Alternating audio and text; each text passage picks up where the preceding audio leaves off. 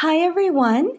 In today's episode, we are going to learn about something called word stress or word stresses in English.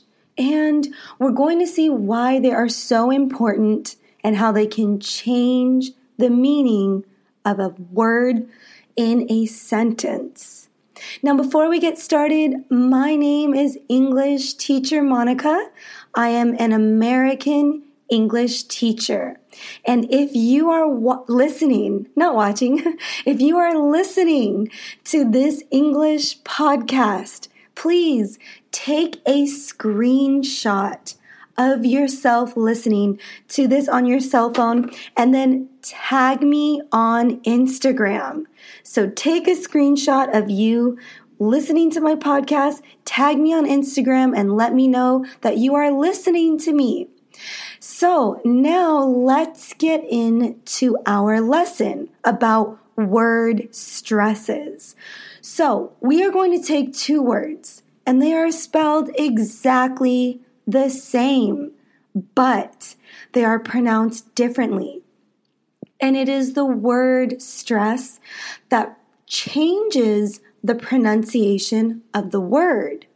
Now we're going to look at the words present and present. Again, that is present and present. Now, these words are spelled exactly the same. Present. But because of the word stress, they are pronounced differently. Now, the word present is like a gift that you give to someone. Did you buy him a present for his birthday? He loves to receive presents during the holidays. Now, that's the word present. Now we're going to look at the other word, present. Present. So there's present and present.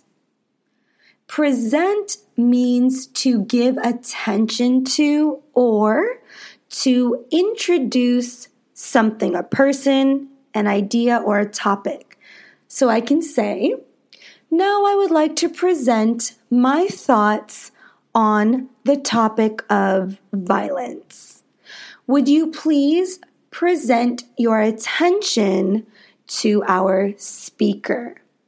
Okay, so you guys can see the difference between present and present.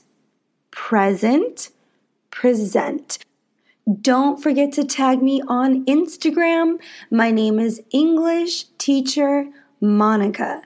English Teacher Monica. I'll be back soon with another podcast.